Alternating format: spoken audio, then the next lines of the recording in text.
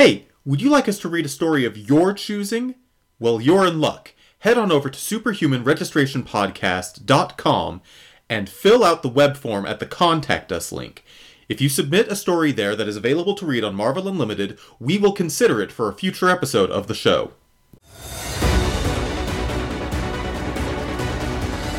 The world's not as simple as it used to be. It's not enough to be a good guy anymore. We have to be the best. The time has come. All will be accounted for, or we will hunt them. Stand up. It's time to be the heroes we were always meant to be.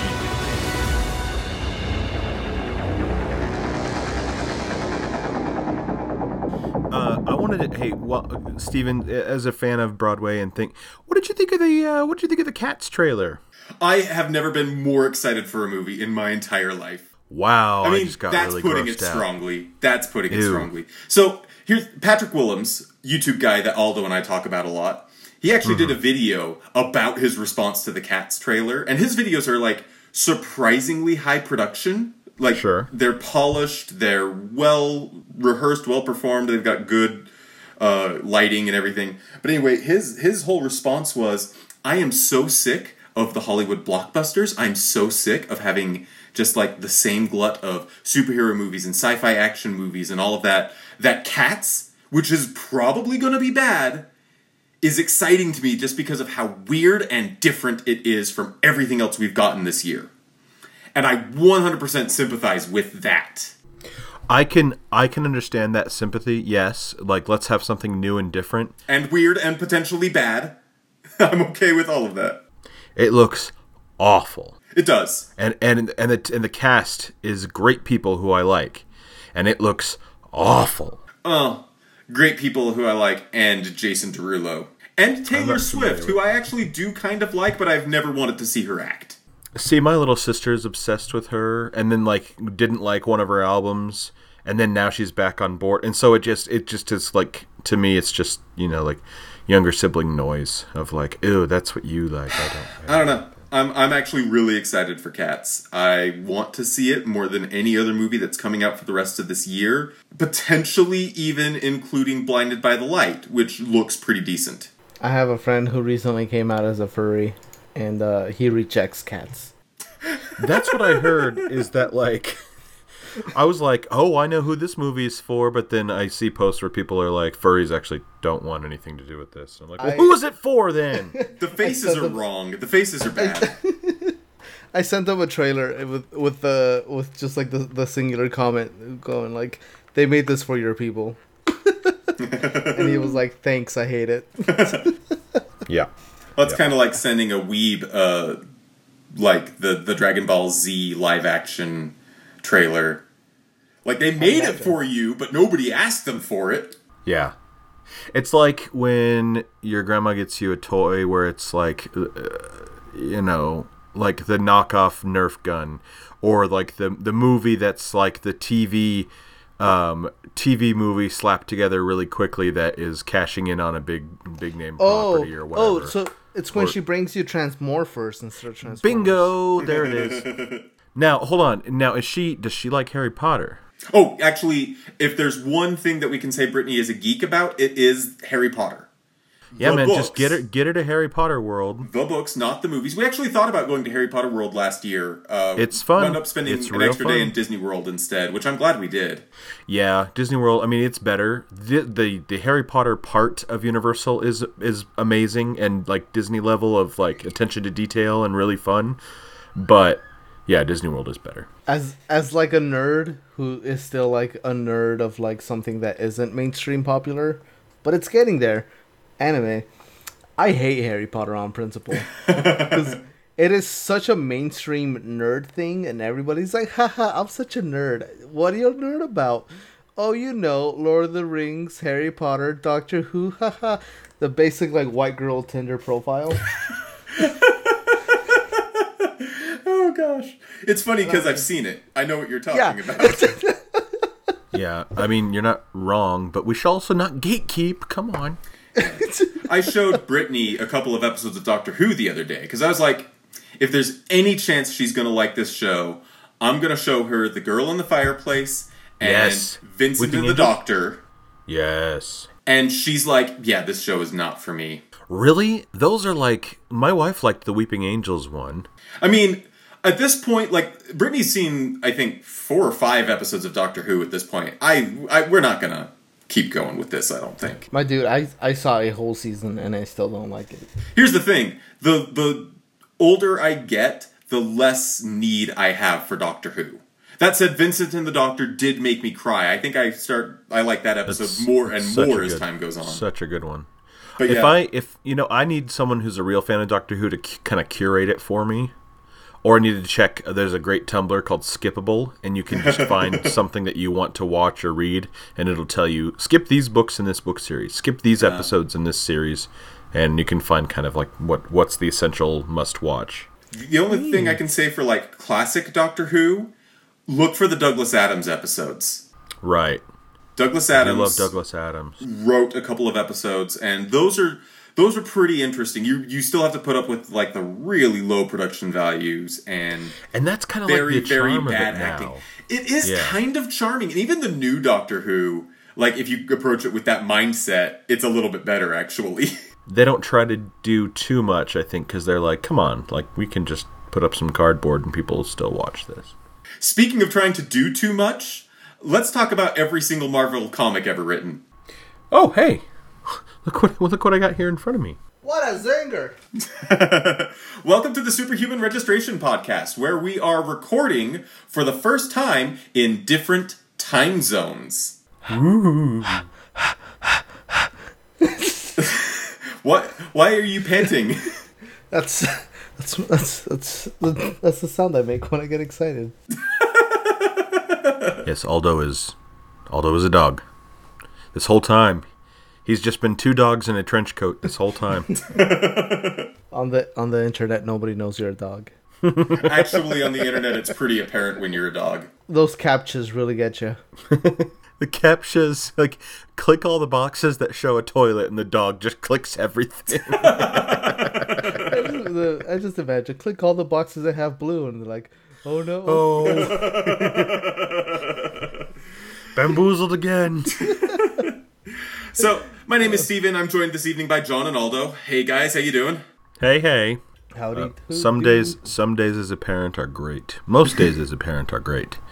Today was not one of those days. I don't have children or dogs. I only take care of my self-loathing.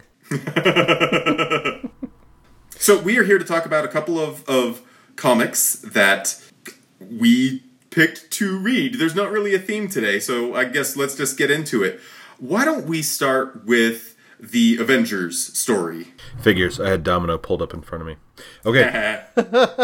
We read Avengers. Let me go to issue 19 through 22. And the year on these, my app just took me to the wrong one. These come from 1999. And it's Ultron Unlimited is the story arc. Basically, there are some attacks, some stuff going on with the Avengers. They're interrupted during a press conference, which was delightful to me. That they invited the press over. They had an emergency, kicked the press out. They were very upset, and they had to get on with business. But Ultron has returned. He kidnapped Hank Pym. He kidnapped anyone who had some prior connection to him in the first and second issues there, and completely destroyed an entire Eastern European country, which makes me sad because it's just a made-up place. What did he call it? It's like Slovenia or something. Yeah. Oh, yeah. He wiped it out, killed every single person, put people at the border, and drew the Avengers in. So the Avengers go in to take out Ultron, and they first they fight Althena, who is Bride of Ultron. Is it Alchema? Alchema. See, I don't have it in front of me, and the names are escaping me at the moment. Alchemax? Alchemax, nailed it. I felt like this was a play on alchemy, you know. They take out Wife of Ultron. and subdue her. She says, "I'm not interested in that clown." And then in the meantime, she's gathering a little army, and she gets herself she gets herself out. She escapes, and she is kind of the dun dun dun cliffhanger and hint of things to come later. But really, what happens is everyone comes to Kreblakistan, wherever we are. That's the made-up country from Austin Powers. I'm sorry. I thought you were going to say fake Estonia. Fake Estonia. No, Estonia is a real place, and I've been there. Well, I've touched the border. Lithuania, I actually was there for 2 days and 1 night, and it's a delightful place. Vilnius is a wonderful city. Wonderful people. And anyway, basically, we're dealing with Hank Pym. Hank Pym is kind of confronted with, the dark side of his nature, because that's where Ultron comes from. The Avengers have to deal with an Ultron that is too tough to beat because he's, adamantium. All of the people who have connections to Ultron, people who were used to create Ultron, Vision, who was created by Ultron, are all locked up, and he's using them, trying to create a new master race that is derived from these people, his family, and as he refers to them, but he wants them to be, part machine, mostly machine, just with that touch of humanity. But he is defeated because their Vision is able to get himself loose, outthink Ultron, outsmart Ultron. He's basically able to set up a Wi-Fi router and sneak out and freeze Scarlet Witch, who's able to use her hex magic on him. And Thor, Thor's got a hammer. Even though Ultron becomes pretty powerful and is able to, stop the hammer with his fist, that was a pretty cool moment. Eventually, they do prevail, like the Avengers do. In the nick of time, sorry, I'm way out of order because I was going to just have the issues in front of me as I summarized. I don't know what Justice's powers are. It's telekinesis is one of them, but apparently this guy Justice is sidelined because he has a broken leg, which, if you are telekinetic, a broken leg should not stop you. Maybe it's just because I watched Chronicle, and so telekinesis is now in my mind like that's the coolest superpower. You can fly, you can do anything, just by the proper application of telekinesis. But anyway, he does some research on Ultron, shows up in the nick of time with Antarctic vibranium, the anti-metal confiscated from AIM. It emits a vibratory field, dissolving all metal it hits. I checked the records, triple-checked them. It's never been tried against adamantium. I don't know if it'll work, but just give it here, Justice, and good work, says Hank Pym. And it does work, and they take out Ultron. Hank Pym goes into a rage and beats him to death. And, they take out Ultron. Mrs. Ultron lives to fight another day. But it was pretty standard, story. I could see things that were lifted from this for the movie. It felt like, at least. I don't know if this is definitely one of their source materials, but if not, they were dumb because there was a lot of stuff in here that felt familiar. That was really my first exposure to Ultron. There were a couple of Avengers comics that I read, post-Civil War, that had Ultron in them. It was, they basically tricked Ultron into taking out somebody else, thinking hey, if you don't take out this bad guy, then you'll never be. And it was time hopping and stuff. But yeah, this was my first problem with this is that we get a lot of, in the first couple issues, a lot of narration and a lot of, here's every other time we fought Ultron and what happened, and here's every other time we fought Ultron and what happened, and Vision's I'll take over narrating, and tells the story, and that got less and less as the action picked up. So I liked this story the more I read it, and I thought that the other than that, and that's more of something of the time, I thought that the writing was good. I liked the character work. I liked the art for the most part. The facial expressions, not so much. But yeah, pretty good. If you want to tell someone what Ultron is all about, this would be a good direction to point them. What did you guys think?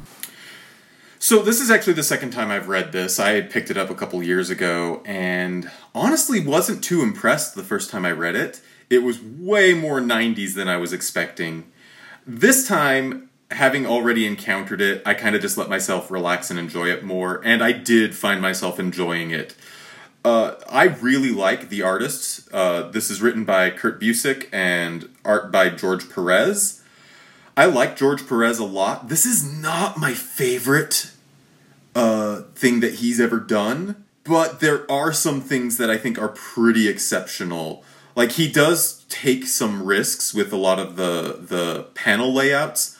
Issue 21 has a great one. Issue 21, page 7. This is another page where Ultron's just kind of like narrating a bunch of stuff. Visually, though, this panel's pretty interesting. Ultron himself is the white space in the middle of this giant red field. There are images of the androids that Ultron has created. Vision, Jocasta, and Alchema. And a lot of really intricate, detailed circuitry in a panel, like sliding down the side of the page. It's visually very interesting. I don't think it's necessarily the right... Well, I don't know that there is a good way to really do this much of an info dump in the middle of a comic, but they certainly make a good try of it. I like how detailed Perez gets, especially with characters' hair. Just flipping through and looking at all of the curls in Scarlet Witch, and all of the long flowing locks in Thor's head. Like, Perez makes things hard for himself. He just adopts a lot of like significant art challenges, and he overall delivers. If there's one art complaint I have, it's with the sheer number of pages that are just like, well, we're just going to do this whole thing in shades of red. Mm-hmm. Yeah. Not so much a fan of that. But even like the kind of unusual facial expressions that Perez picks, I'm actually kind of okay with them, because like I think the most egregious one is in the first issue that we read, issue 19, page 6. This is when Wanda is dancing. Or excuse me, it's page 7 where we get the face. Bottom left corner, she's like smiling, but there is something kind of, I don't know, I don't want to be mean. It's not a great face. It's a little Sarah Jessica Parker is a horse. That's just stating a fact. That's just mean. Even so, like, I actually kind of like it, because even if it's not like, you know, the sort of statuesque beauty that we're supposed to get in comics, she's just been dancing. She's exhausted. I actually feel like the face works. Yeah, but being exhausted doesn't change her facial structure. Yeah. Anyway, I had to dump kind of all of my thoughts about the art out there since it came up. But like overall, I actually think I like this, and I like it a lot better than I did when I read it the first time a couple years ago. I was overall pretty darn positive on it.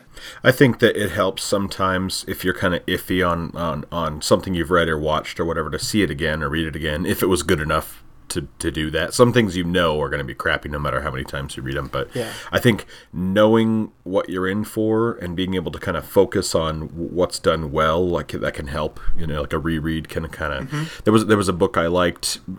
I didn't quite get it the first time, and I liked it okay. And then people kept raving about it, and I was like, maybe I need to read it again. And I read it again and did like it better the second time. So I think maybe that's what happened here with you. I think that this would be one I'd be willing to read again, even though like I don't like Hank Pym's face. There's never a frame where I'm like, hey, that looks like a hero. I mean, he is pained. He is, you know, in a rough spot, but like, man, he looks rough. It's just like this. I don't know. Maybe it's the ink that's on it. It's never quite like. Hey, maybe you guys can answer something for me, and I don't know. Maybe I just missed something, because there's a lot of text here and a lot of. Oh gosh, yeah, there is. A lot of it doesn't say anything. A lot. There's a lot of words, but they don't mean anything. What the crap was what's his name? Justice looking up on the internet and then freaked out about? He was looking at like prisoners. I don't know who those characters were, but I think he discovered the other vibranium, you know, like the anti-vibranium. Yeah. There was a bit in there where he's reading up, and I think it has something to do with how he got injured, and that wound up like freaking him out. That was the impression that I got when I was doing this read through.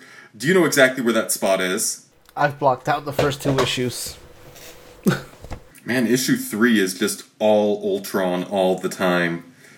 Or, excuse me, issue 21. Yeah, he finds he says it was also the site of the battle with the Doomsday Man, the battle that sidelined him with a broken leg. The memory makes him flush with shame, but he puts it aside and forges onward. Yeah. At his side, his tea grows cold. Oh yeah, yeah. Touch dramatic. But you know what? I want my comics to be a touch dramatic. I'm totally fine with that. I really didn't appreciate how they just dropped the whole T subplot. What about Jarvis? Justice for Jarvis. Poor Jarvis. Hashtag Justice for Jarvis. Injustice for justice. Justice for justice. You know what? I don't actually care about Justice. I mean, Justice the character. Justice the concept, big fan. But, yeah, I got no idea who this guy is. All I know is that Firestar is too good for him. Yeah, Firestar's the best. She was in the first Spider-Man comic I read, and I'm a Firestar fan. This is the first thing I've read with her in it, I think. Yeah. She was in Spider-Man's Amazing Friends, too, the old cartoon. Yep. Yeah, didn't watch it. Well, there's a good reason for that. It's not sure good, but it's great meme fodder, isn't it? Yeah, it's pretty good meme fodder. Yeah, no, she was kind of cool. I liked her here. I thought it was a little funny that she had like 2 layers of clothing. So like when one of them burned off, you're like, oh, it's green. Yeah, there's something going on with her at this point in her character history where like her powers are not totally under control, and so the second layer of clothing is meant to protect her somehow. But I'm not entirely clear on the details. She has her power is microwaves. She can make microwaves. Oh, and so maybe the suit, it looked like circuitry, and that's how it was referred to. Sure, whatever. Because when I need to protect something from microwaves, I just put a computer chip in front of it. That works. Just cover it in motherboards. Uh-huh. Saw that on MythBusters. So, Aldo, what did you think about the story? I think my problem with it is the delivery. Like I kind of mentioned previously, there's a lot of words, but they don't really say anything. Granted, I also missed out on something, I guess, with Justice looking up stuff and his tea getting cold. You were so concerned about that tea that everything else got sidelined. Exactly. Like Justice. I think the core concept, I like it. I like the whole idea of Ultron, kind of he's making a family. He's aware that he's kind of weak in that sense, that he still strives for like that sense of family. Mm-hmm. And he's a little jealous, so he's making like that whole thing was cool. Hank Pym kind of breaking down and but also kind of rebuilding himself at the same time. Kind of barely even. So I mean, there's some interesting stuff in here. I just wish it read a little better. I just wish it was a smoother experience. But I mean, overall, I enjoyed it. There's some pretty cool stuff in there. Yeah. Scarlet Witch being a gypsy dancer was something I hadn't seen before, but I guess that's a thing. I didn't know that was something that I didn't really want. Yeah. I'm indifferent. At this point with Scarlet Witch, I'm indifferent. Scarlet Witch is kind of interesting because she has Romani heritage. And nobody ever really does anything with it. The one exception that I can think of is the most recent Scarlet Witch solo series, kind of makes a lot of references to it. And then you've got, Busick and Perez here drawing her dancing. And I feel like that's not really a grounded portrayal of her heritage as much as it is people think of tambourine dancers when they think of the Romani, and so that's what we're going to give them. They think of Esmeralda. Yep. Oh, hey, speaking about oddly real, like, media references. There you go, smooth. That was super smooth. Like a cigar, like a $5 cigar. I like that Justice didn't just want to sit in the mansion and play Pokemon all day. Oh my gosh, yeah. That's kind of my favorite line from this whole thing. Yeah, that was that sure was a thing. I bet he picked blue version. What are you saying about blue version, Aldo? I'm just saying, it seems like a very Justice type game. Aldo, I don't like the tone that you're taking here. I'm just saying, I don't think Justice is the type to pick a big fiery dragon. I think he's looking for the turtle. That'll protect him. I have no dog in this fight. I like Pikachu. Yeah, you would be a dirty yellow player. Whoa. That felt racist. Oh man, it's not even true. I played yellow when I was a kid. I loved yellow. Yellow was the best because Pikachu followed you. Well, also you got all the starters. Also, you got all the starters. That is true. Is that says something about you, right? Like which Pokemon you would start with? Yes. Yeah. So like I would say Squirtle. Would that be wrong? No, Squirtle is a good choice. Yeah. Actually, they're There's all no pretty wrong good. choice except for Bulbasaur. Oh, Aldo. Well, you want to play easy mode? Yes, there's nothing wrong with easy mode. Sometimes you just want to sit back and enjoy the story of the game. You know, the great story, the great narrative. Yeah, That is easily the draw for Pokemon. I want to know why Ash can't just wriggle through the hedge and why he has to get a Pokemon that has cut to get through that hedge. It's a big hedge. It's just an artistic representation. Really, the real hedge is the one inside his heart. Like Ultron, who just won't let anybody in. So I gotta ask a question here. Okay. To get us back on track. I gotta ask a question here. Uh-huh. What do y'all think of Hank Pym? Until I knew that he hit Janet, I was nothing. I had no opinion. I was like, well, he's Ant-Man, and he's Giant Man, and Yellow Jacket? And now it's like, keep him at arm's length, bad dude. Yeah, now, my whole opinion of him is colored by that single thing. I'm just like, oh, there's that superhero that beat his wife. And, like, did his time for it, and, this kind of repaints that in a way that, like, he wasn't in his right mind, and so it's like, all right, I see where you're coming, but it still happened. But, yep, don't forget, he also made that genocidal robot that never dies. Yeah, but he hit the wasp. I mean, yeah. I'm saying this is a cherry on top of that. Yeah. I think my problem is I just haven't read a single story where Hank Pym is not only like a major player or the protagonist, but everything that he's been in that I've read, it always makes a reference to either him making Ultron or him having slapped or having had a pretty bad past. Yeah. So like as just a very casual Marvel reader, or as casual as I can call myself. I was gonna say, if you were casual before now, you are not anymore. Yeah. My experience with Hank Pym is just that. Like it's cool that he's Giant Man, not just Ant-Man. But honestly, I find Janet a much more interesting character. Oh yeah. Like I don't think there's Hank. any question that Janet is a better character than Hank. Yeah. So, John, have you read much about Hank Pym? Only ever in situations like this, where he is there with the Avengers, but I've never read an Ant-Man comic or anything where he's by himself. My real connection was Victor Mancha in the Runaways. Oh, okay. Who is yeah. He's an Ultron. Child of Ultron. He's an Ultron. Yeah. And this kind of hints at like Victor, like what he's going for.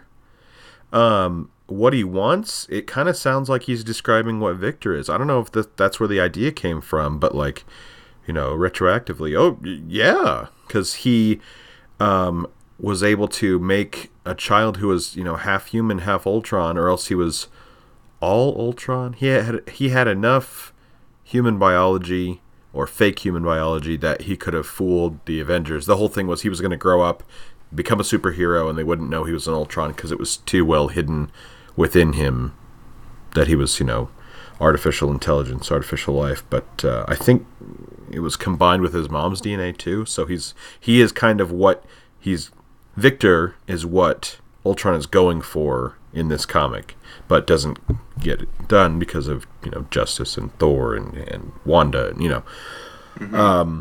But other than that, like I've never really he's always been in the background, but I've never read anything about him. What about you, Steven? So I've got experience with Ant-Man, Hank Pym, in 2 comics where there is no mention made of his dark past And actually, these comics kind of present him as though that didn't happen. One is in that most recent, well, I guess it's not the most recent anymore, it's a couple years ago now, She-Hulk, that was running around the same time that Fraction and Hawkeye was going on. Ant-Man pops up there, that's pretty charming. He also makes an appearance in Thor the Mighty Avenger, which I think is pretty good. And that's sort of this alternate universe take on the Thor mythos where everything kind of has the same sort of, like, wholesome sheen that we expect stories set in, like, the 60s to have, or 50s or 50s rather than 60s, excuse me. And those stories make him seem to be kind of an interesting character. Outside of that, anytime he appears in a mainstream Marvel comic, I'm just, like, not interested. Because it's all about how much he, like, is sorry that he beat his wife, and I don't Or he's care. upset that he's, like, a second to, or third, really, behind Mr. Fantastic and Iron Man as far as, like, the big brains, you know? Yeah. Like, he's upset about that. I think the smartest thing that the Ant-Man movies did was make the movies not about Hank Pym, because Pym is boring.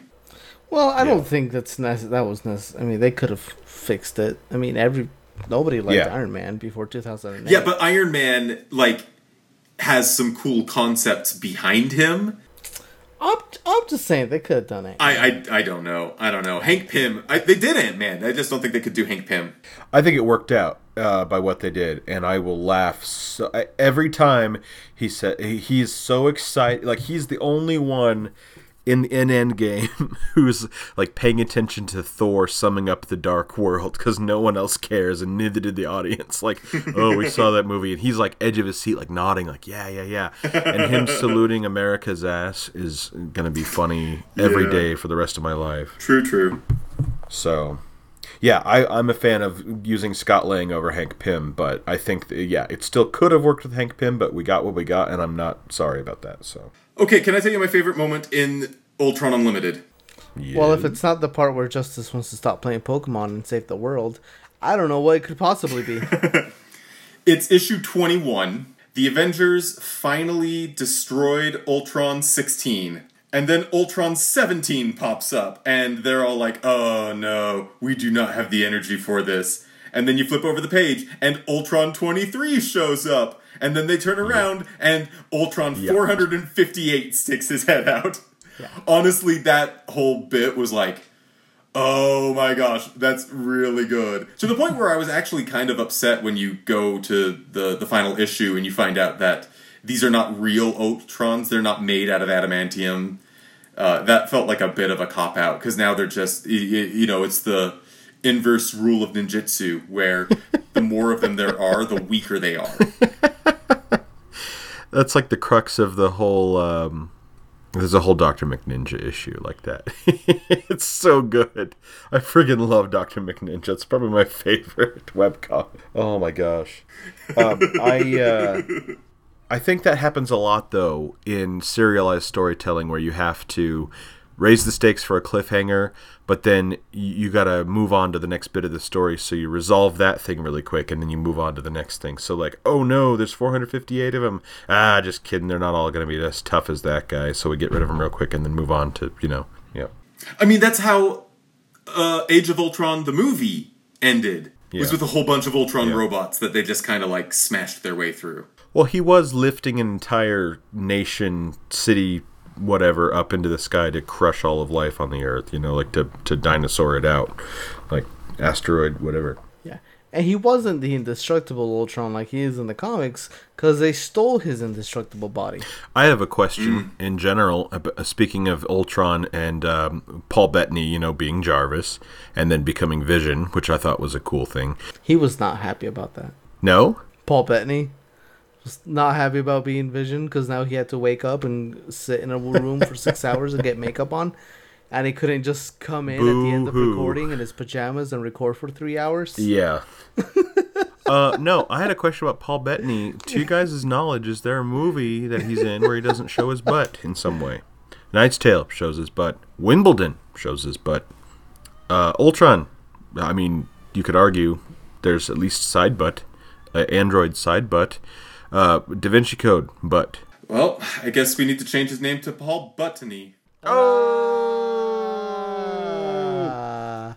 Sounds like we're spinning our wheels a little bit. Do we have any other thoughts on Ultron Unlimited? Nope. I have no opinions. That's probably... Yeah. I'm done. Okay, well, in that case, Aldo, would you mind moving on to Domino? Yeah. So Domino is she's a mutant whose ability is to alter luck. And it's still kind of not... Well, here they clear it up, but before that, to me, it wasn't clear if it was just her luck or other people's luck or just luck in general. But anyway, so here she's kind of being haunted by two people from her past, but she doesn't really know them. She had like no real interaction with them. And they're out to kill, to make her suffer as much as possible. And part of that includes taking away having the mutant ability to take away her power.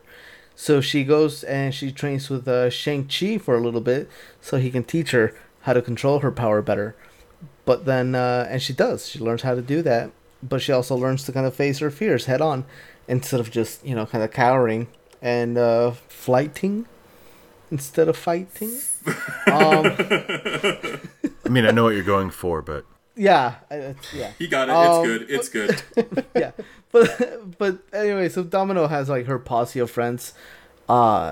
It's in it like Diamondback and I forgot what Inessa's Outlaw, I think is what they call her. Outlaw. Yeah. Yeah. Outlaw and Diamondback are part of her kind of girl squad posse of mercenaries. And every time they've gone on a mission, they keep somebody keeps... Domino thinks that one of the two is probably like reporting in and kind of giving away their position so they can get ambushed.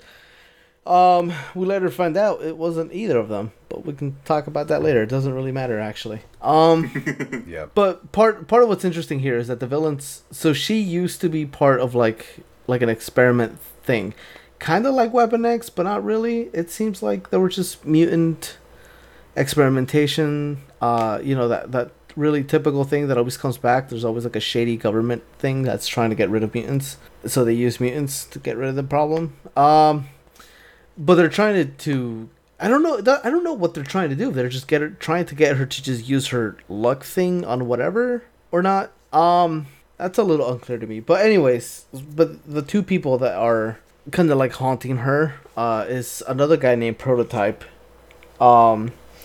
And his mutant power is also a little unclear, but part of his connection to Domino is that every time things go well for her, he kind of gets all the negative. So the more luck turns in her favor, the more he gets older, bones break, gets depression, blah, blah, blah. And the other person is his friend from when they were doing those experiments. She's like the daughter of the guy who was running the whole facility. And she has the power to take away other mutants' powers. Or heighten them. Or just kind of alter the potency of their powers, I guess. I was wondering about that because it wasn't clear to me the whole time. Yeah, I don't know. The two villains were kind of a little all over the place, actually. Like, you weren't always quite sure what their powers were or weren't, or what the limits were on them. Yeah. But at the end of the day, Prototype ends up... they actually end up killing both the villains in this one.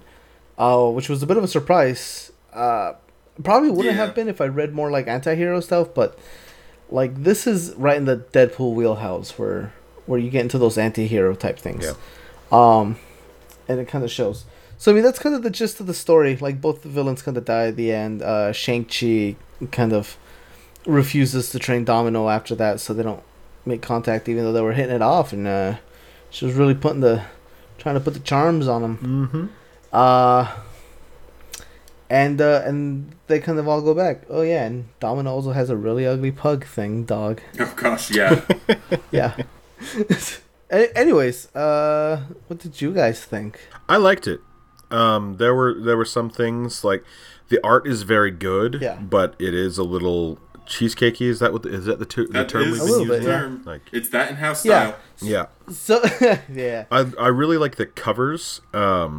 Apart from the cheesecakiness, but like I don't know. I like to draw, and so when something is done this well, I really appreciate it because I know that it's difficult to really nail a character like that. But Yeah. So I actually did forget to mention that this is written by Gail Simone, art by David Baldeon. Is it David? I thought it was Greg Land. No, he's the cover. He did the covers. Yeah, that's why the whole thing doesn't just feel like one pirated book. It is David Baldeon. And Greg Land did the covers. And boy, do I have opinions about Greg Land. Do we need to talk about Greg Land again? Because we kind of talked about Greg Land already. Man, the only thing I'm going to say about Greg Land is that dude, what's the word? You steal art. He's a plagiarist. Plagiarist, there you go. Dang. Yeah. Oh? So one, he's stolen a lot from his own art. Like, he reuses and traces over his own art. Two, he also does that with other artists' art. Oh, not cool. And three, I did not know that. Doesn't just use like photography, like models and stuff like that as reference. He just straight up like draws over like photographs and models and stuff. Specifically of pornography. Of pornography, yes. Gentleman magazine, some would call them. Like, I am not encouraging you to do this. But if you were to do a Google image search for Greg Land, it is relatively safe for work, but you can tell that he is absolutely pulling his facial expressions from women who are in a position of... There's no good way to say this. I already screwed it up. Yeah, I mean, all I would say is just just do the Google search, like Greg Land, like tracing, plagiarism. The first thing comes up is tracing. Yeah. And then just just go down a couple forums, and it's just really obvious. And I think part of the reason that it bugs me is I watched a thing a year or two ago of somebody who did a YouTube video just kind of going over this whole kind of controversy. And the thing that makes this all a little bit more disappointing is that he actually was a really good artist, like by his own right. But then just over the years has kind of done this a lot, and it seems like it's to cut corners and be a little lazy. And it's really bothers me because he's a cover artist.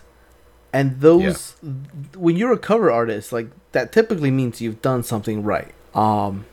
And the fact that he is that and is still to this day like hired and working for Marvel is a little, to me, if I was an artist at Marvel, I would probably feel a little insulted. Yeah, it's not great. Yeah. And like maybe he gets, with that technique, of course he probably finishes the work faster than other artists, but if that's what he's doing, then he shouldn't be given those jobs, I did not know that. I enjoyed these covers. Now they are tainted. Yeah. Thanks, Aldo. No problem.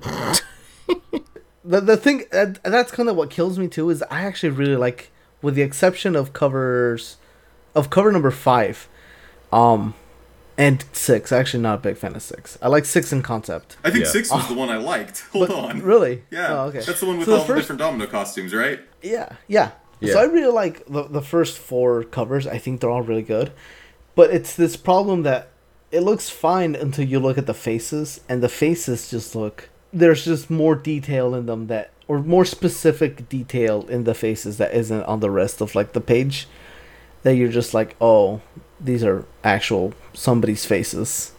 I think the thing that bugs me about the covers more than anything else is the fact that, and I promise we could talk about something other than the covers, but the fact that Domino has white skin and then the costume like that covers her breasts is white, it kind of looks like she's just naked. That's, I think, on purpose. Oh yeah, I think that's Greg Land. I'm not sure that it's Greg Land though. You don't think so? I don't think so. I mean, once she has that costume in the book, right?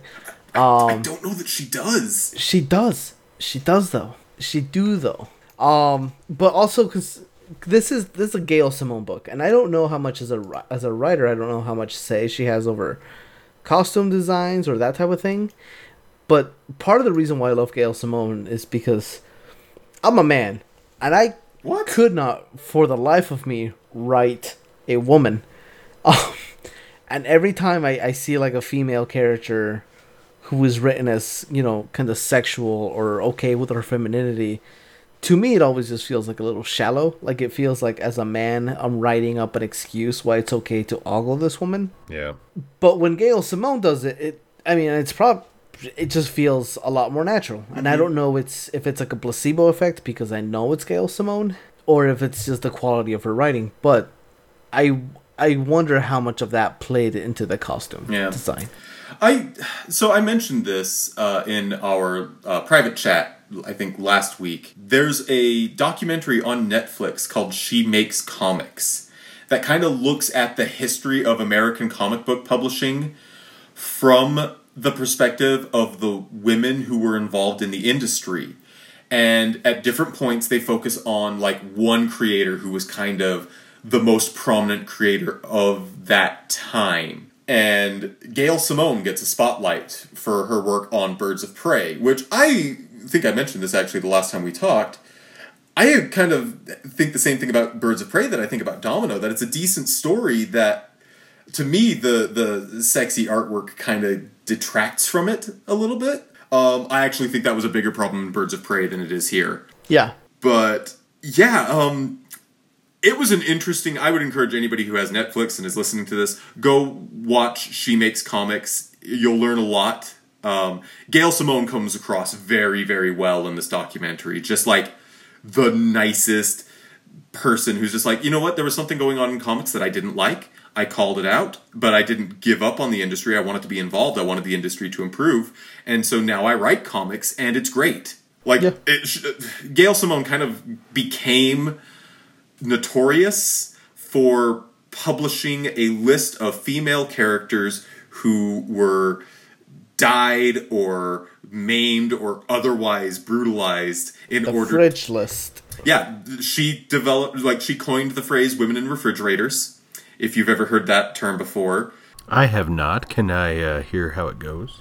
The term women in refrigerators comes from a Green Lantern comic from the 90s. Kyle Rayner, Green Lantern, was dating a girl whose name, unfortunately, I don't remember, but that's kind of the point of this trope, is that the name almost doesn't matter.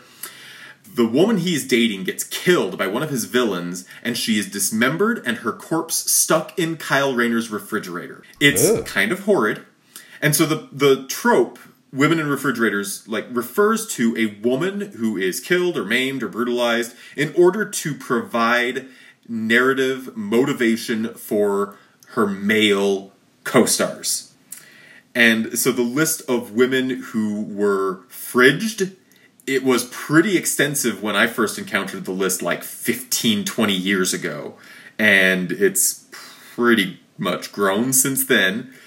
But, after starting this website, kind of tracking this information, Gail Simone eventually worked her way into comics, and she writes some pretty decent stories. Yeah.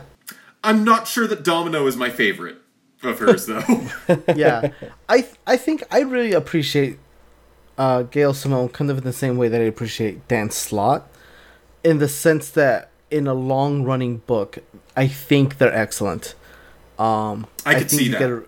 You get like a really good peppering of jokes. It's not always 100%, win rate with the jokes with either of the two writers. But I think just overall you get a really good sense of character and growth and like their familial connections. And I think like Dan Slott, Gail Simone is, to me, the DC equivalent of that, at least up until she started working doing some Marvel stuff. So anytime she was writing something and she was in for the long haul, like, you were in for a good book. Like, her Wonder Woman stuff has always been like top notch. But yeah, I just realized I don't think I've read her Wonder Woman. It's top notch. Okay, I'll have to look into it. What were your problems with this, Steven? I don't want to just like chime in with the problems because there is a lot of stuff that I liked. But since you asked, the thing that bothered me the most is that I felt like the lighthearted, fun, good-natured tone that she's going for doesn't really match the character. Now, Domino's not a character that I have a whole lot of connection to. I don't know that much about her. I do know her, like, she got her start in the same run of X-Force that gave us Deadpool, And so the fact that those characters have a connection and could potentially have very similar tones, like, I think that works, potentially. So there is room for her to be both, like, this cold-blooded killer and this light-hearted, fun-seeking girl. But what really kind of bothers me is that we don't really see a lot of that darkness in Domino during this story until the end of issue 6, when she just murders the woman who's been trying to kill her. Mm-hmm. Which is a little jarring. Again, I do think it, like, pulled way back, bird's eye view, it probably fits with the character of Domino. It fits who she's supposed to be. I mean, she's an anti-hero. Right, but within the confines of this story, it doesn't fit the character that I thought we were getting to know. Sure. And so it felt really, really jarring to me. Yeah. So I can see where you're going, because Domino, at least to me, has always felt like a femme fatale character. Yeah. Right, as opposed to, like, I don't know, the Punisher. Yeah. Yeah. So I can see where you're going with this, because yeah, like, when I started reading this, I was like, oh, you know, this is it, my dad's Domino. But at the same time, it's kind of one of those things where it's like, I don't know that I necessarily think it's a bad character choice, I guess, or a bad direction for the character to go. But I do agree that it feels a little jarring, because you go from her kind of being like this straight player, typically with you know, Deadpool, or just kind of, you know, being this cold-hearted assassin, just whatever. So for her to suddenly be like, haha, we're cracking jokes and I'm hanging out with my BFFs, just felt like a little, oh, wait, what am I reading? Yeah. Yeah. I think that makes sense. Like, it was a little jarring. They did give some justification for her, you know, killing this killer. But with her power, she probably just is kind of like, you know, lives by the seat of her pants because things always work out for her, right? Yeah. And we get that. But then, and it works at the beginning where it's like shocking when, like, oh no, someone's going to take away her powers, and then she, you know, we see her vulnerability there, and then she goes to Shang-Chi, and then I didn't need to hear all of the, like, the things she was planning to do with him. Like, it was kind of like cute, like she was like, ooh, Shang-Chi, like she was taken with him, but then it went a step further, and I was like, I mean, at least it was Gail Simone, you know, coming from a woman writer, and not like. It'd be creepy coming from a dude. I think it's funny because I actually thought that was a little funny when she was talking about how she's in love. He's like a first base type of guy. Yeah. Second base. Yeah. And then she's like under the blouse, over the bra. Yeah. And then like later she's like, nope, under the blouse, under the bra. And I was like, oh damn. Sorry. Oh dang. And so, like, I think this is actually. This is part of that tonal inconsistency, because to me, that sort of like, oh yeah, he's a first base guy, maybe second base, you know, all of that felt like a line from Power Girl. Yeah. And so to me, it almost felt like Simone wasn't writing Domino, she was writing Power Girl again. Which, again, don't get me wrong, we mentioned this last time, Power Girl is a decent book, so... The problem isn't the quality of the character. The problem is they're not the same character. They're not the same character. But is this the first time we've had a Domino solo series? No, it is not. I do believe there's another Domino series. Okay. I have this as Domino Volume 3 in our personal database. Because it just seems like previously, like any other time I've seen Domino, it's been, you know, an X-Men book where, you know, she's like she's on an X-Force team, and she's like, you know, it's like we get the team together and we need Domino for this to work, and it's, you know, she's an interesting character like that, and I was, you know, looking forward to seeing more of her, and for the most part I did like this. I don't know what Outlaw's power is it cleavage? I think it's just like super strength. Okay, that's what I thought. I did have to look her up. I actually had to look up both of these characters, but I've read... Stop it. Aldo, do you know he's married? He's married. Steven. So I looked up Outlaw on her Wikipedia page, where there is, like, I don't even think there's a picture of her on here, honestly. But you double-checked just in case, right? Well, I'm on there right now because I'm reminding myself, okay, there's a picture. Shut up. 3 times. All of you. So, Outlaw was created by Gail Simone. That's the factoid I was trying to remind myself of. Because I thought that was Inez was another character that was there was a Deadpool issue that I read where she's like his confidant and like the straight man to his craziness. I thought it was the same character. It could be the same character. Inez. Well, this was a long time created ago. by Gail Simone in like 2002. Okay, never mind. Actually, in Gail Simone's run on Deadpool. Okay. Yeah. And the other character, Diamondback, I've actually read some Diamondback. She is a reformed member of the Serpent Society, which means that she's been in Captain America's circle. And so I've read some of the old Mark Grunwald era Captain America comics, and she's in those. Well, yeah, Steven, they dated. Yes, didn't you read the book? They dated. I'm just saying I've encountered the character when... why do I do a podcast with you guys? I kind of hate you. Someone's I don't gonna keep you. understand this. Someone's gonna keep you in line. Yeah, Crazy Inez. Yeah. Yeah. Okay. Yeah, she doesn't like it when it's you not call a her name that. you run into a lot. So anymore. anyway, stuff that I did like. I want to mention at least one thing that I did like. I really like the way they portray Shang-Chi in this. Yeah. This was a better introduction to Shang-Chi than the book we actually read. To for introduce introduction. Yep. Not Yeah. even arguing a little. That's 100% correct. Yeah, which is kind of unfortunate, I think, because again, this isn't the best introduction to Shang-Chi, just because we don't, know a whole lot about him. Still, all we know, we know that Domino thinks he is just the finest, juiciest piece of flesh that she's ever seen.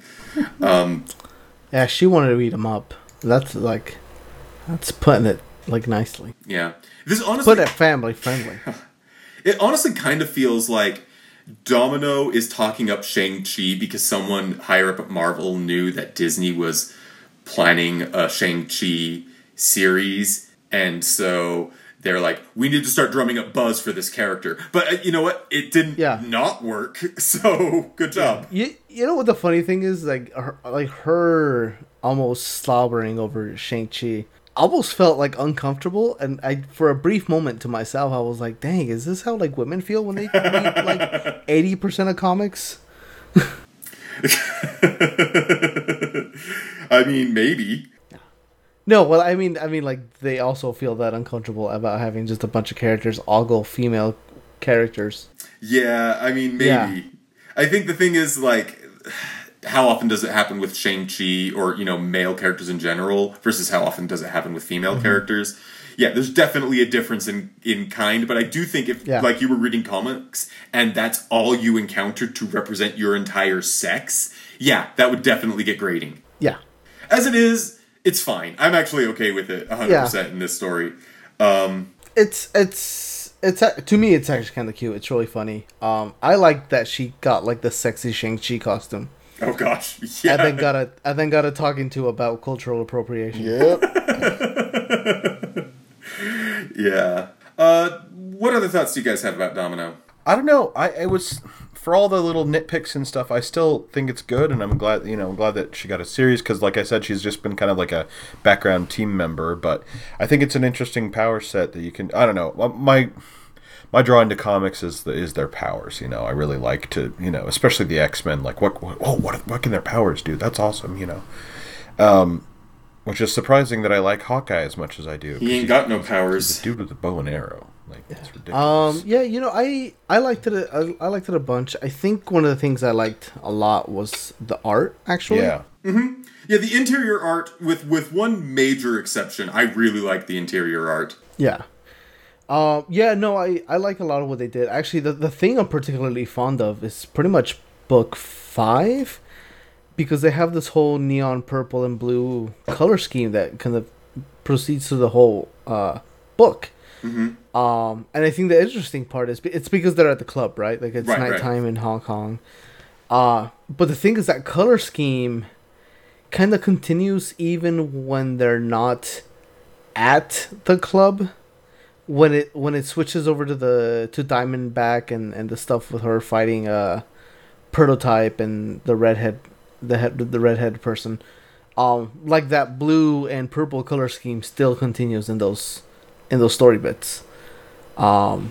It's actually really cool. I was really digging that. Yeah, colorist in this is Jesus Abertov. Not a name I'm familiar with. There's like 2 colorists that I know by name, and that's it. But yeah, especially in book 5, I'm a sucker for the color purple anyway.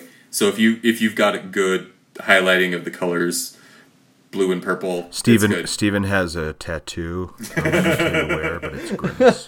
It's exactly where you'd think it would be. Dang.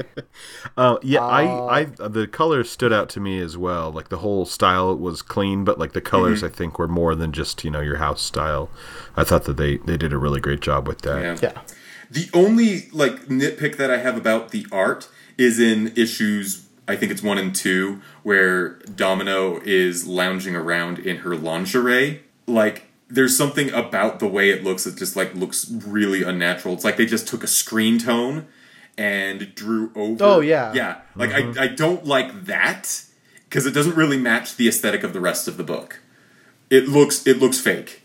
I think it's funny that she has this this lingerie-esque top, but her bottom is just briefs. To me, this is also a weird nitpick. To me, that just doesn't seem like that's a real set you could buy at Victoria's Secret. David Baldian. Do your research, man. But yeah, that's the only nitpick that I really have as far as the art goes. I think the art style really suits these characters, where they're going for kind of this fun, almost sexy romp. The art does give you a lot of that fan service, but also the facial expressions on the characters make them look like people who are feeling emotions, which is a big deal when you're dealing with these sorts of stories, that your female characters still need to feel like they are characters. It's funny too, because there's a lot of the times when this art feels a little Dodson-esque. It does. Yeah. It really does. Yeah, especially and you really feel it, at least for me, you really feel it in the bigger images. When you that full page of Shang-Chi, that looks to me almost like Dodson-like. Mm-hmm. But I think the part where this book really, at least to me, shines is in a lot of the facial close-ups. I'm kind of looking at book 3, page 13, when she turns around to see her friends have survived the explosion. That face that she makes, it's really good. I don't know. I think a lot of the character close-ups are just really well done. Yeah, I agree. Actually, talking about faces, oh my goodness. Prototype's face at the end of issue 5. Ooh. Yeah, that was pretty great. Yeah. That took me for a ride. I like when she's focusing in issue 5 on, just what Shang-Chi taught her, and it's just a close-up of her eyes, and they're determined, and then she just goes in, and the speech bubbles and sound effects are left blank because she's just too focused to deal with whatever these bad guys are saying. Either that or there's a glitch in the app, but I'm pretty sure. Yeah, it's the focus, I believe. Thank goodness, because part of me was still not sure. I was like, anything's possible. That out of this whole comic, just those panels could have been left blank. Prototype is a terrible villain name. Yeah. I mean, it was a pretty good video game series. Yeah, it wasn't... Well, no, wait, hold on. I never played Prototype. I was thinking of the other one that was basically... Infamous, yeah. It's worse than Taserface. I mean, okay, between this and Rogan Gambit, who has the worst villain name? So this had Prototype, Rogan Gambit had Lavish. Oh, yeah. Lavish is worse. I think Lavish is worse. Prototype still isn't great. Yeah. Also, I like how she just casually ends up with a riverboat. Oh yeah, that just happened. It was very natural. She just owns a riverboat, like a gambling, drinking riverboat. Mm-hmm. Yeah. Which I think probably works. I'm interested to read the rest of this story because it's you've already got Outlaw. You now have a riverboat. I kind of get the impression, but I'm not sure about this. Is Domino from the South? I don't think so. I mean, I don't think she's really from anywhere with her origin story told here. Yeah, with her, this is, she was experimented on as a young kid, so, any connection to a place is, yeah. I'm going to look it up. Oh, you know what, though? Actually, to me, was interesting. I thought her mark was, a natural thing. Apparently it's a tattoo, yeah. Yeah. Which, to me, kind of makes... It perceives with my, I guess, perception of Domino as she was portrayed in Deadpool 2. Because in Deadpool 2, they kind of played that off as, what is that? I was going to say heterochromia, but that's your eyes. No, the skin condition. Vertimiglia or something like that? Milo Ventimiglia. Yeah. There you go. Nailed it. Best Gilmore boy. Oh, sorry. It's Petrelli. Is the condition. Wait a minute. What? Pacelli? No. I know what you're saying. I don't know what it is. I think this is like... I thought it was a cool look for the movie. I haven't seen the movie, but I've seen the character design. So I always thought it was just like a skin thing, and because a lot of people were like, that was kind of an interesting take on doing the live action adaptation, where when they announced Domino, I think me and a lot of people were just like, well, how are they just gonna slap on a big old face dot on the actress, and that was kind of a neat take to do with it. But now that I kind of know, now that I know it's a tattoo in the comics, I don't know, like whatever, I guess, man. But okay. Chicago, after the top secret government breeding program intended to develop the perfect weapon, she was the only test subject to survive. Well, clearly not. Well, now I don't know when this was. This is Wikipedia, man. Okay. Do we have anything else to say about this one? No, worth the read. It was. I liked it. I mean, apart from the issues we discussed, I think it was still good. And more Shang-Chi. I did like that Domino got thrown as a fastball special. That was pretty rad. Oh gosh, yeah. And her main complaint about it being that she's not even Canadian, or not argument. Her main argument about it. Yeah. Okay. Do we move on to ranking then? I'm proud of us for getting through as quickly as we did. Yeah, it's vitiligo. Vitiligo? Oh, we're talking about the eye thing? The skin thing. Yeah. The skin thing is like vitiligo. I had to look it up. It's Vertigo. That was one of Hitchcock's best films. Seriously, if you haven't seen that, the fun one is Rear Window. I mean, for a movie with a murder in it, but I don't think murder should deter you from enjoying a movie, because John Wick is 99% murder. Oh, I saw that on TV, and even the TV edit, I was like, hey, this is too violent. It was, whoo. Like, you ever think you're overreacting there, John? No. He kills everybody. No, not you, John. I meant John. Oh, yeah. It was just a pup. No. Yeah, puppies are great. Yeah, exactly. Okay, so currently on our list, number 1, we've got No Normal, the first story arc from G. Willow Wilson's Ms. Marvel run. Number 64 is The Evil That Men Do, a book by a guy that we did not like. The book, not the guy. Although I'm kind of indifferent on the guy. I'm mostly indifferent on the guy. Yeah. Okay, so where do these stories go? Let's start with Ultron Unlimited. I just keep going down a little bit more, down a little bit more, down a little bit more. I'm down by Maximum Carnage. Yeah. Really? I'm a little higher than that, but not much. Okay. Okay, no, I'm actually a lot higher. Okay. Like I said, also my main problem with it was I was kind of bored with it for a while. Uh-huh. And I think that's just me feeling a little indifferent to it. So really, I'm open to a lot of your guys' ranking. I would put it under Eternals at spot 37. Here's the thing. I don't like it as much as Mary Jane Homecoming. Well, that's a character flaw that is your personal business, and we don't have to berate you for any longer. I have an opinion now. Just kidding. Oh boy. Man, you can't bring logic to an anime fight. I forgot that about you too.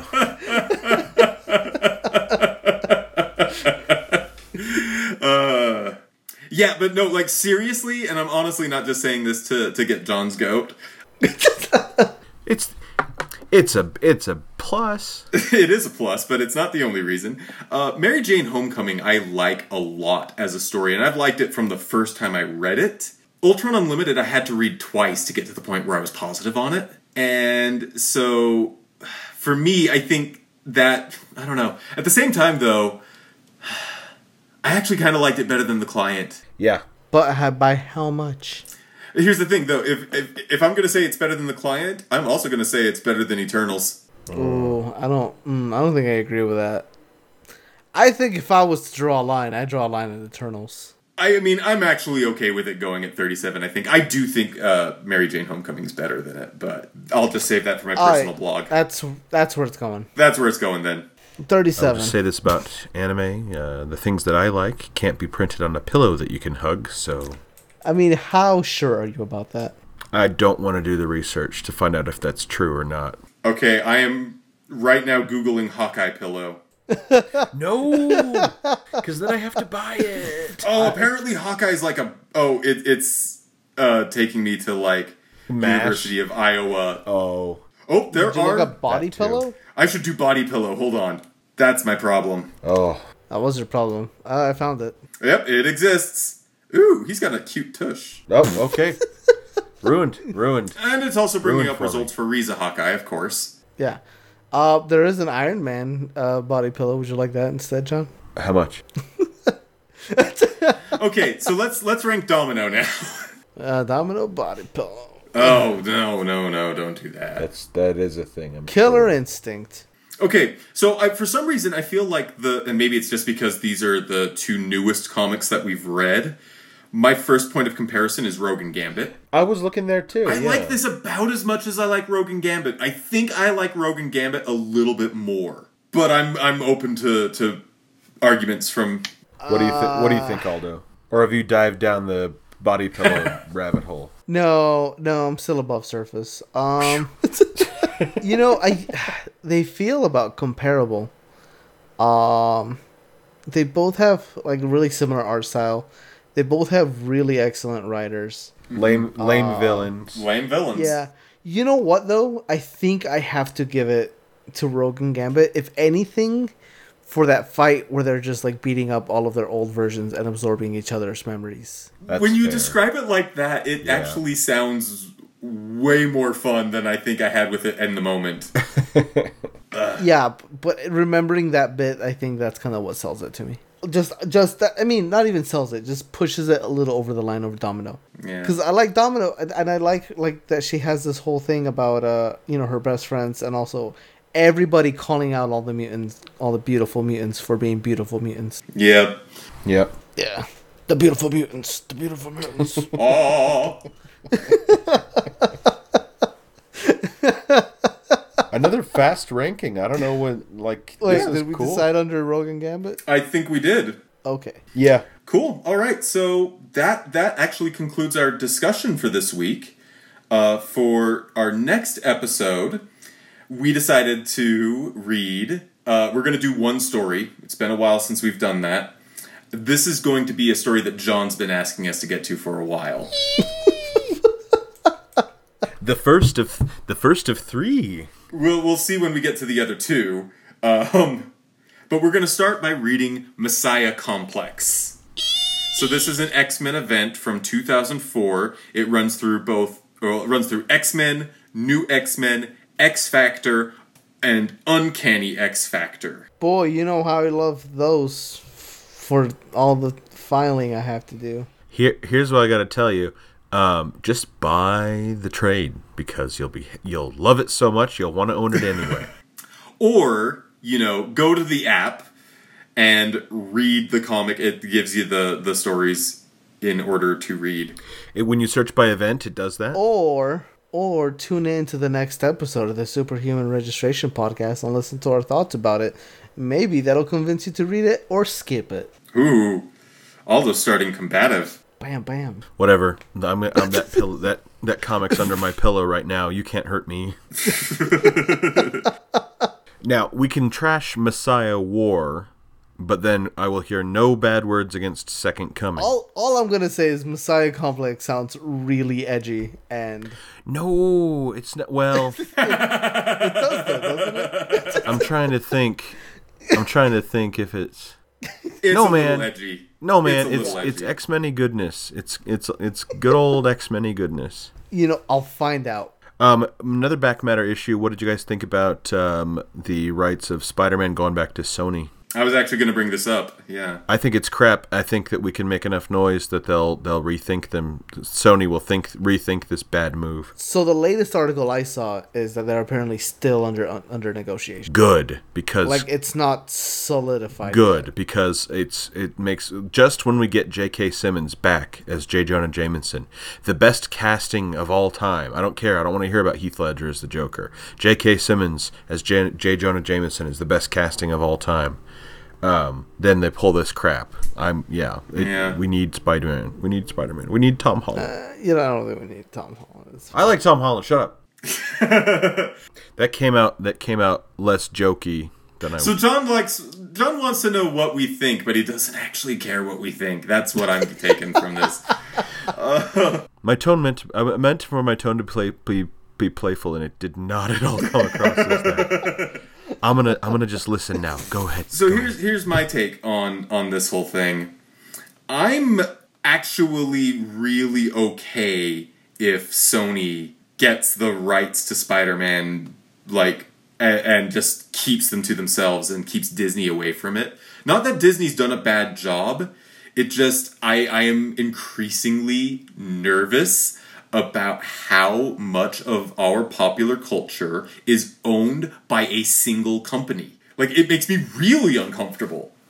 I mean, the entire point of capitalism is that it is supposed to encourage competition, and that competition breeds innovation. And, I mean, if we don't get that aspect, why do we have capitalism, you know? Well, Warner Brothers and DC's just have their thumbs up their butt, so... I was going to say, I think you're forgetting about the major competitor, DC Films. I can't even finish that. The distinguished competition. Yeah, or, just The Boys on Amazon. Yeah, no. I've heard The Boys is actually pretty good, but... It's quite good, but it's very adult. Oh, yeah, I can imagine. I'm skipping that one, yeah. I would love to tell you to watch it, but I know you won't. And it's fine. I understand entirely. So anyway, yeah, I don't necessarily think that it would be the worst thing in the world if Disney didn't have a monopoly on the good superhero media, you know? If Sony were to retain the rights, then maybe they would... I mean, they wouldn't, but maybe, pipe dream, they would start to focus more on, the unique Spider-Man property that they've got. The Into the Spider-Verse. I hope they make those movies forever, or we get, a satisfying Endgame type event where it's, I was talking to my brother-in-law about that. We have Endgame, they nailed it, and everything from here on out is just icing on the cake. Because we got, a really great... We're in the end game now. Yeah. We're in the end game, post game. Mm-hmm. Yeah, and so that's my whole take on the whole thing. Disney makes me uncomfortable as a company. As much as I like their properties, I like their properties because of all of the work that kind of went into it behind the scenes, all the people who are trying to create the best product that they can. But I also don't want everything to be from Disney. Because Disney, as much as I don't like agreeing with the people who are like, Disney bought Star Wars and now it sucks. Because I like Star Wars now, I think, more than I ever have. Except when I was a kid, when I was, way obsessed. Disney has a way of kind of taking things and making them a little bit homogenous. Yeah, the Iron Man story formula. Yeah, exactly.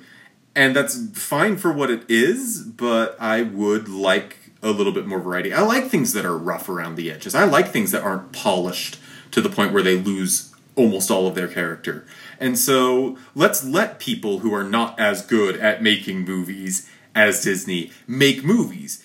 Because Disney would have never made Into the Spider-Verse. Or not that version of it. Right, their version would have an ironic song in the middle about how great... Spider-Ham's home dimension is, which now that I've said it out loud doesn't sound bad at all.